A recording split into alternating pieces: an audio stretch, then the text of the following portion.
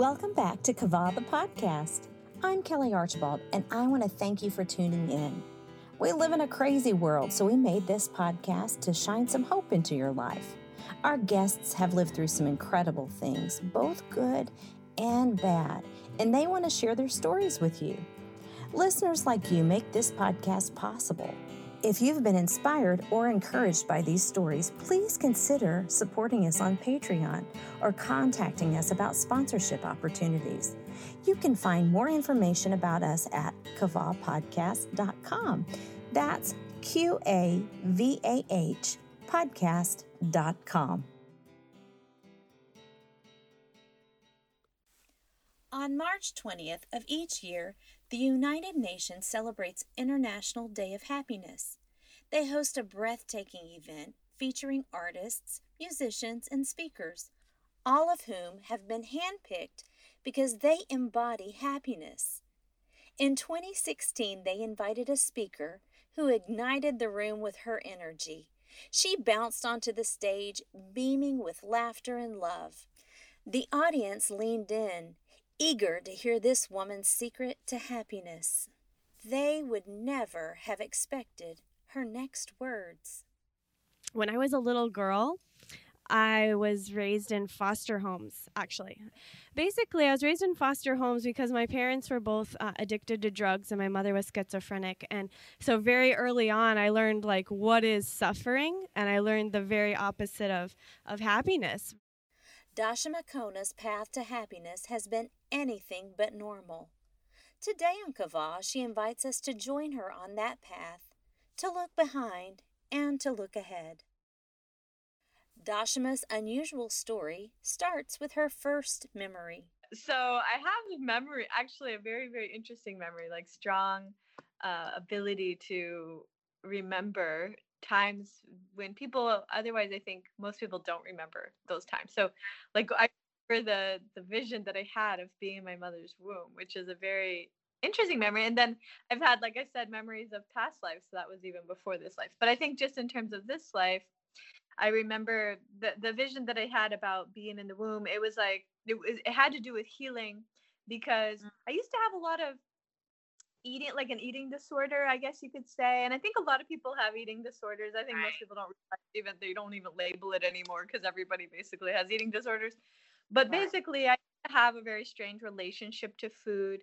I would I would have all these food allergies, and then I would get all these digestive problems, and so I was trying to figure out what is the root of that. So I did a past life, or it was an inner child vision quest regression, and I was able to have a memory of being in my mother's womb and the relationship to her own eating disorder, I guess you could say, or her relationship to food, because she was always so controlling around it. It needed to be this perfect thing, and she she didn't want it. She was really, really against gaining weight, so she was very particular about how much she would eat and stuff. So just having a memory of feeling her relationship to that helped me to understand where the root of my own dysfunction had come from.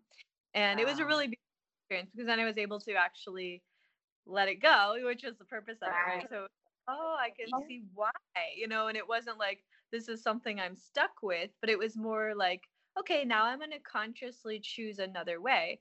Dashama's choices have never been determined by others. She has bravely chosen to create a path for herself, regardless of the obstacles. Well, do you have any favorite childhood memories of growing up and traveling? You had a lot of traveling. Yeah. Well, actually I do. I remember when my little sister, I have three sisters, but one little one, and I'm the second from youngest. And so I remember those days. And but one of my favorite memories of as a child was when we used to live in this rural area of northern Florida, and it was by this beautiful Three Rivers estate. So there were three rivers, they come together in one place, and it's a very special place, very sacred land. And anyway, we used to go to the river every day, and I learned so much from the river, honestly. And I told this story to someone the other day, and I'll tell it to you. One of my favorite memories Very interesting memory.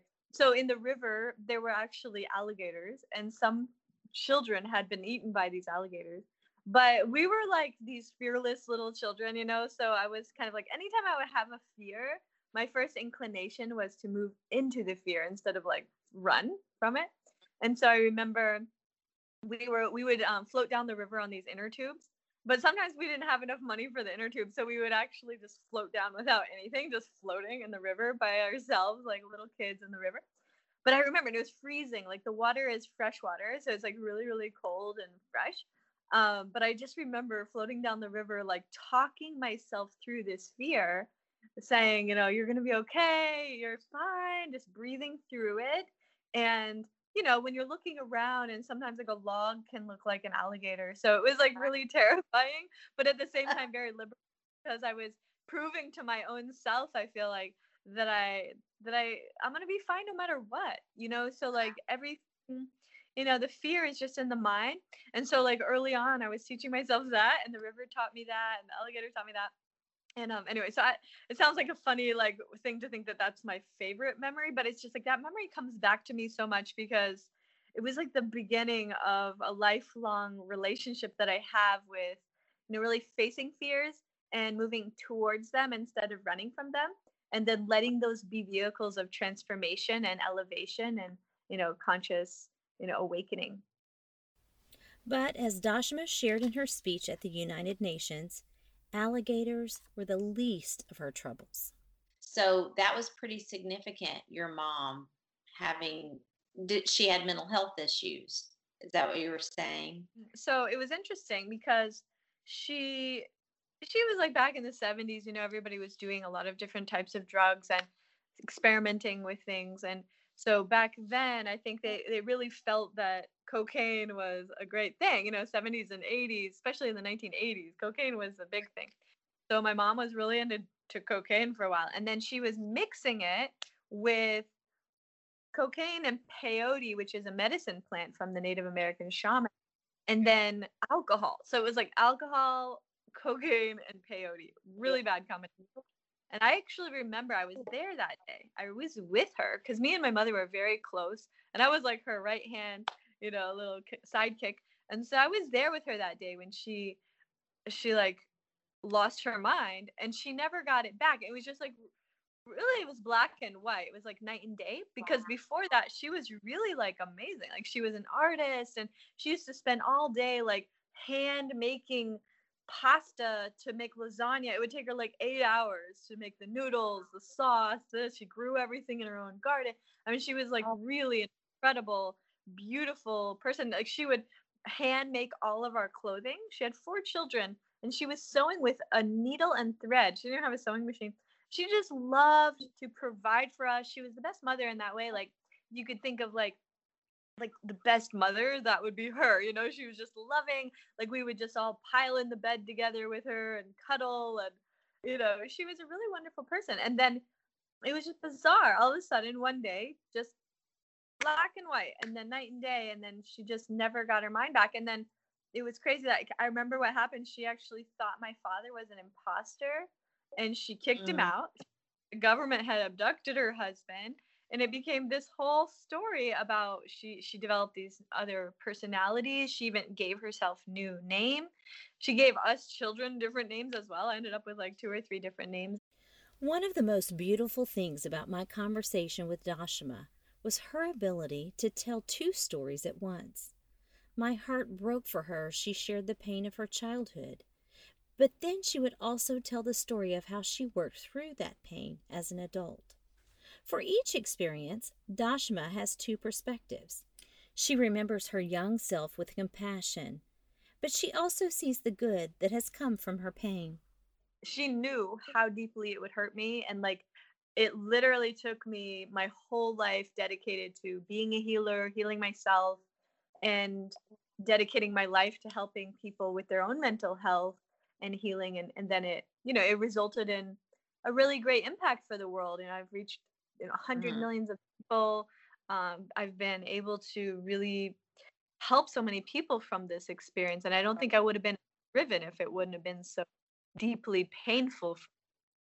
So I'm grateful for it. Yeah. So whenever that happened, you went into foster care. Is that correct? Yeah, Was well, that there was like a process. Like she lost her mind, and then she kicked my dad out, and then she actually, it's a crazy story. She actually had a big crush on this cocaine dealer in Colombia. She had discovered him.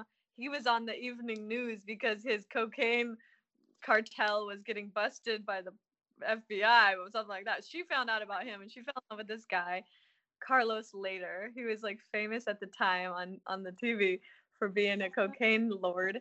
And she's like, "We're going to Colombia." And so she decided, she packed us Oh, little girls, four little girls into a car, and we took a road trip for 6 months trying to get down to Colombia because she was like so sure that this was going to be the Mecca of all Mecca. But we never made it to Colombia. We ended up on a whole adventure. It was a whole nother story. But basically, they stopped us in Guatemala because our passports were expired, and detained us and they wouldn't let us continue. And then I guess there had been some kind of alert out in the Central American police and stuff that we were missing, and that my father and my grandparents actually were looking for us, and they were oh wow. smart enough like a message out to like the Central American police somehow. So they found us. They shipped us back to the U.S. We got deported, and then that's when they put us into foster homes. They took us away from our parents at that point. Oh wow. And so did you grow up in foster care for the until you aged out of the system? Kind of, it's an interesting story how it happened. It was like I don't know why, and I maybe it's like this for a lot of children that go into the foster care, but we moved around a lot. Like there were very few homes that we stayed more than a few months. I was always in Okay. a new school. I never got to keep a consistent friend circle because I was always moving, and so it Right. was interesting because in one way it was cool, like I got to meet a lot of people, but none of them really stayed in touch because I was always like going to a new school, and always being the new girl is kind of hard, because you never really have that like deep, that much of a deep bond with the kids and stuff. And then also the homes that we were in, some of them were better than others, but mostly like you could tell that they were predominantly, doing this as a way to make extra money. So some of them really didn't care to, they just have like a bunch of kids in their house and they would be making the extra money. There was a few that seemed like they cared, but for the most part, it was very strange. Um, and traumatizing. And I remember it was very painful for me. I was crying a lot during that time. But I was also, like, so we were in and out of different homes, different schools. Despite being separated from her parents, Dashama held on to the hope that they still loved her. It turned out that she was right, even though her parents' love looked a little bit different.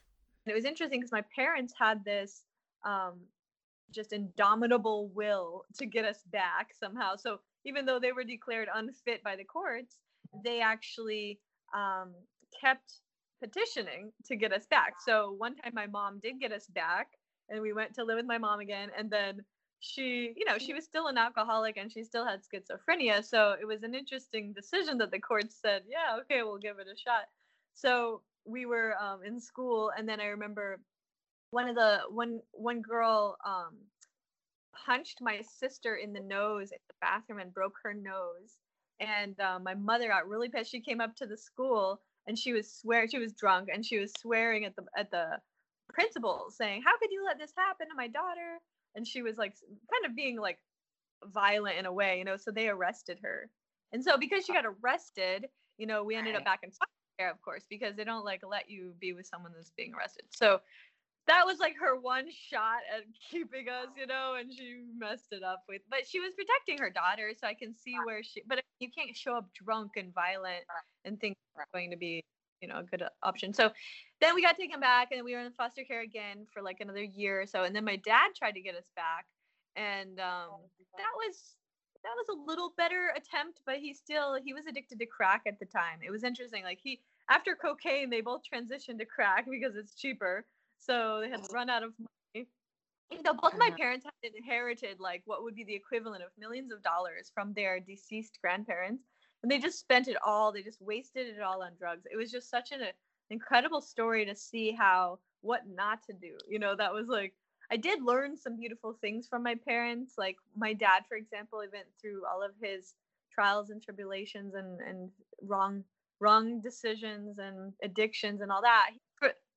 For the most part, you know, it was like we were living with my dad. He was doing crack, and it was just not working very well. And we basically we gave him an ultimatum. When I was 12 years old, we told him, we said, we're gonna go visit our aunt in South Dakota, and when we get back, we want you to have a job, and we want food in the refrigerator, and that's our requirements to stay with you. We were like Right. getting more like stronger at this point. We're like, we're having some boundaries. You know, we're not just gonna like put up with this anymore. So we told him that. We went and we went to go visit my mother's sister in South Dakota for like a couple months and for the summer. And it was crazy. Like when we and it was interesting because when we were there, we got to experience what would be considered, I guess you could say, like a normal life. Like we had always food, like, you know, like everyone in the household was predominantly very loving and kind. And, you know, it was like kind of this like normal life, like a suburban, you know, Right. American. My aunt is a social worker, and my uncle is like a plumber, you know. So they were just like normal people, right? And Right. so we normalcy, and then we were like, okay, so we're going back to see if Dad was able to accomplish the two tasks, you know. So we went back, and not only did he not accomplish our only two tasks that we required, but he had sold my sister's bike and her stereo that she worked all summer to purchase to buy crack. And then we had this like tiny little savings account that we had opened from like money that we got from birthdays over the years. It was like $500, and he had drained our account as well. So we were like, okay, we're out of here. And I always look at it like we divorced my father in that sense, that we were like, we're not staying here, we're leaving. And we didn't even know where we were going to go, but we just knew we couldn't be there, and we just couldn't trust that energy. And so we just left.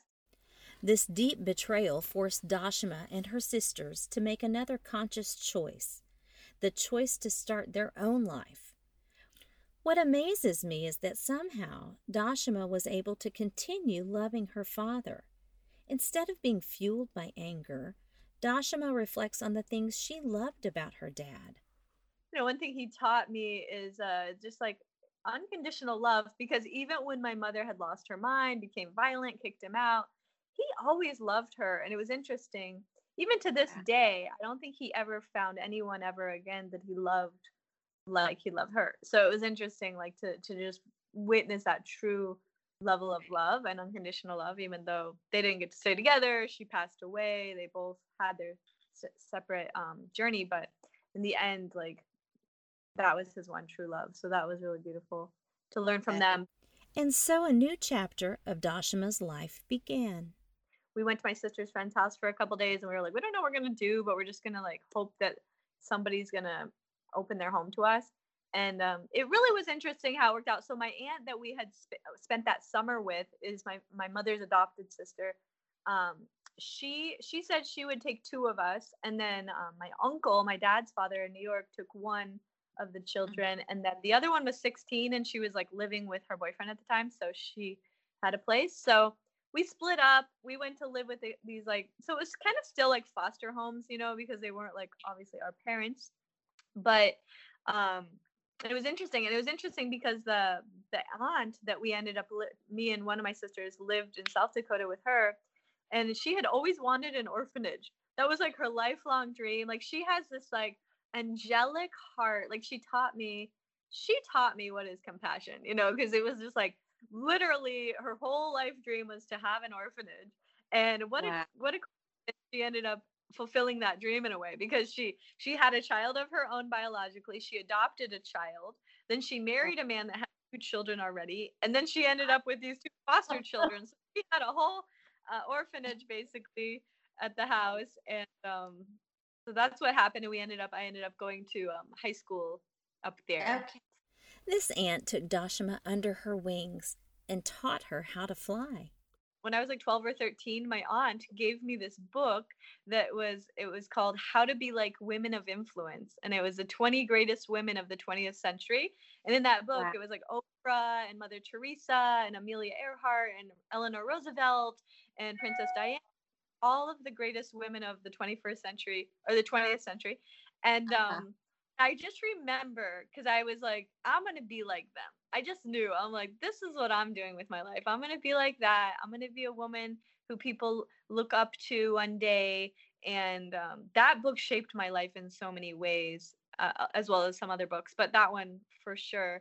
And so even as a kid, I knew, I mean, I didn't know what I was going to exactly be doing, but I knew I was going to be speaking. I knew I was going to be inspiring people. And I knew that that story of what I was going through was going to play a role in it. So at the time, I was able to kind of still look at it objectively and be like, all right, this is what's happening right now, but this is not the end of this story.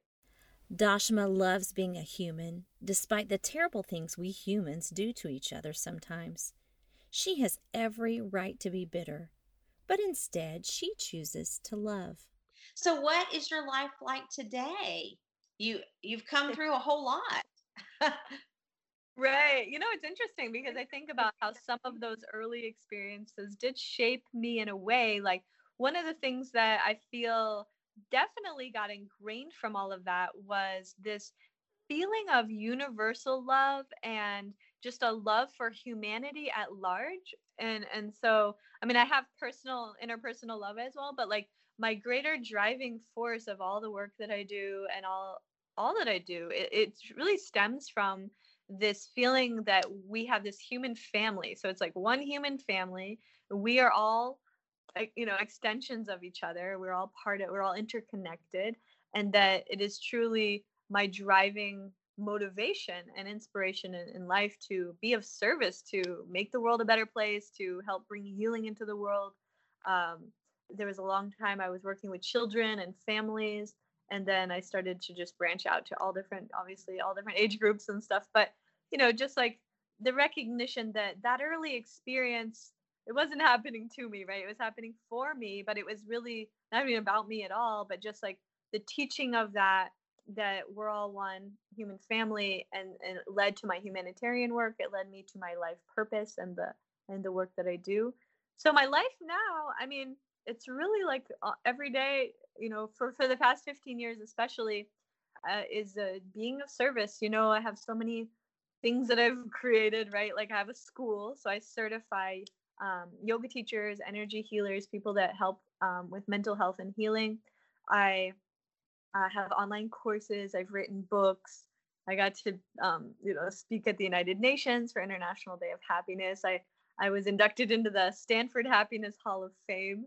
Oh, wow. So I feel like part of my life purpose is really to just, bring happiness to the world and show people that, like it doesn't matter. Whatever you went through was really like priming us, or priming you, or teaching the lessons needed for the soul to evolve and expand to fulfill the purpose of your life. So like that's my big message, is that everything is possible. We are limitless beings, and that we can heal from anything, and whatever that we go through can actually be seen through a new lens as opportunities, and as really like shaping us into the great beings that we're here to be, if we choose to see it that way. So that's my big message to the world.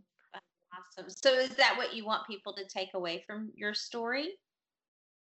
Absolutely. Like my favorite response when people hear about my story is when they're inspired to be able to get through their own hard times, because like otherwise, like I know other people in my life who had a hard childhood and they never talk about it.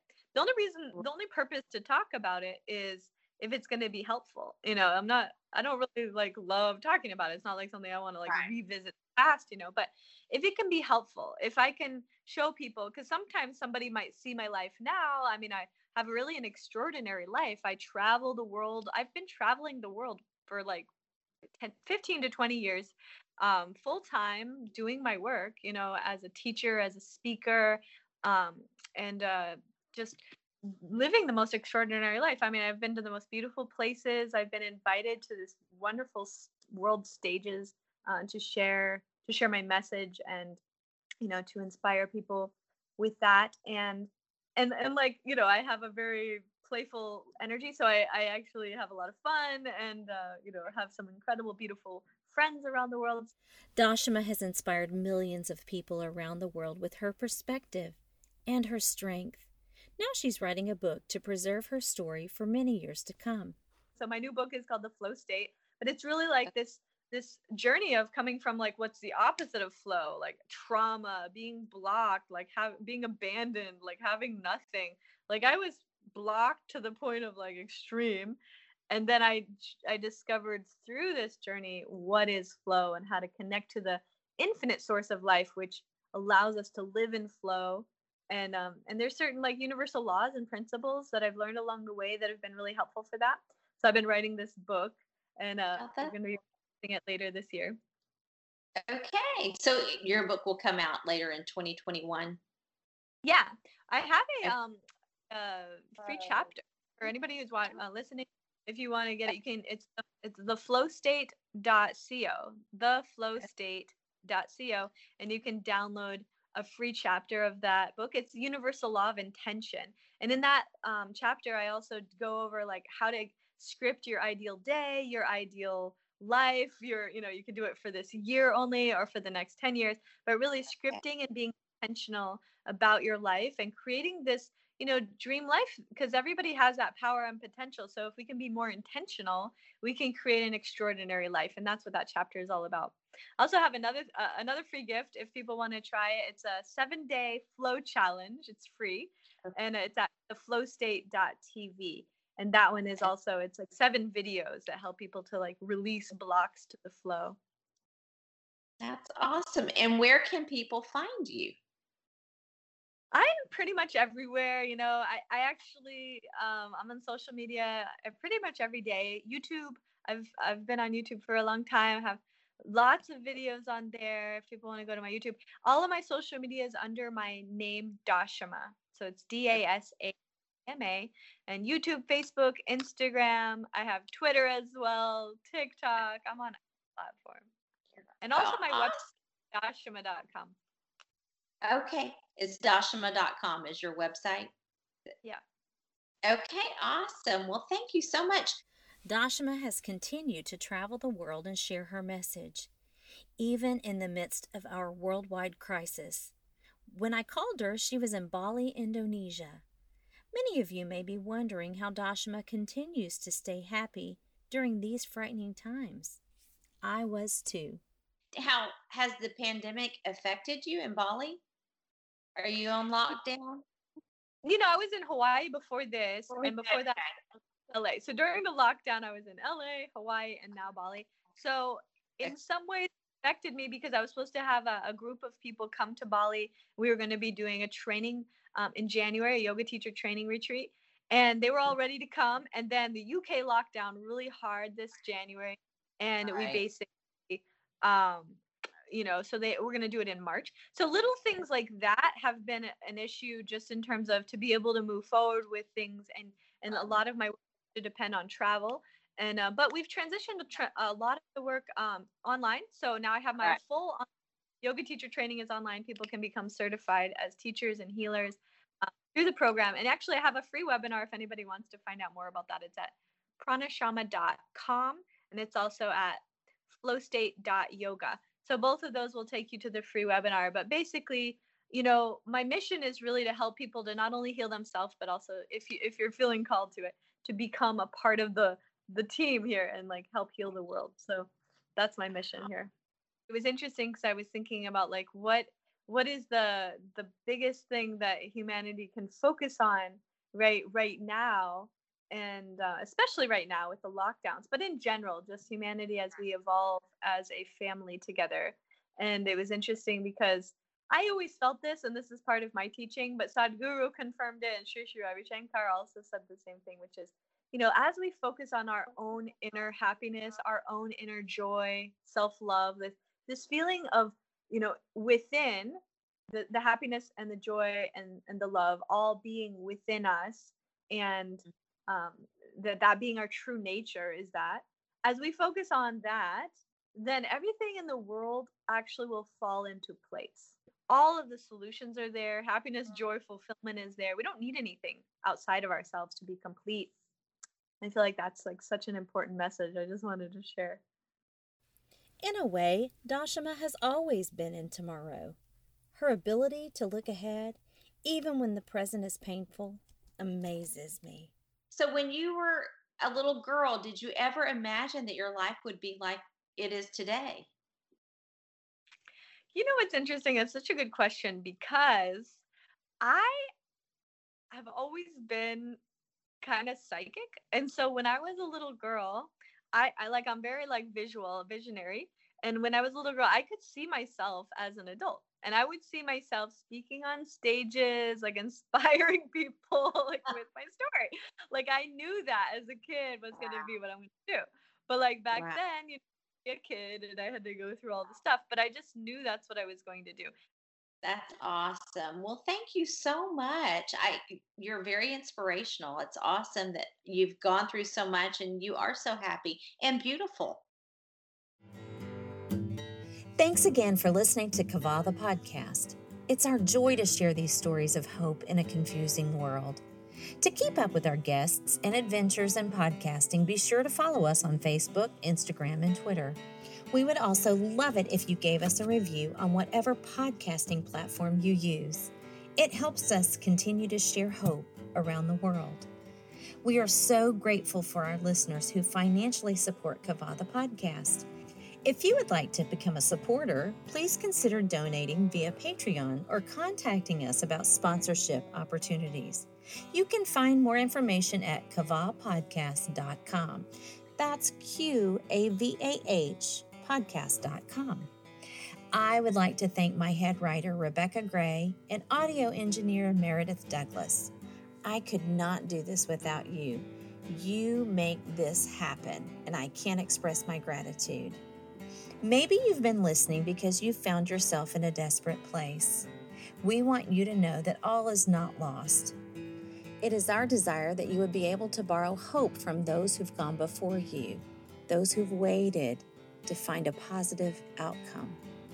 Please be sure and connect with us via our website or social media. Until next time, take care of yourselves and each other.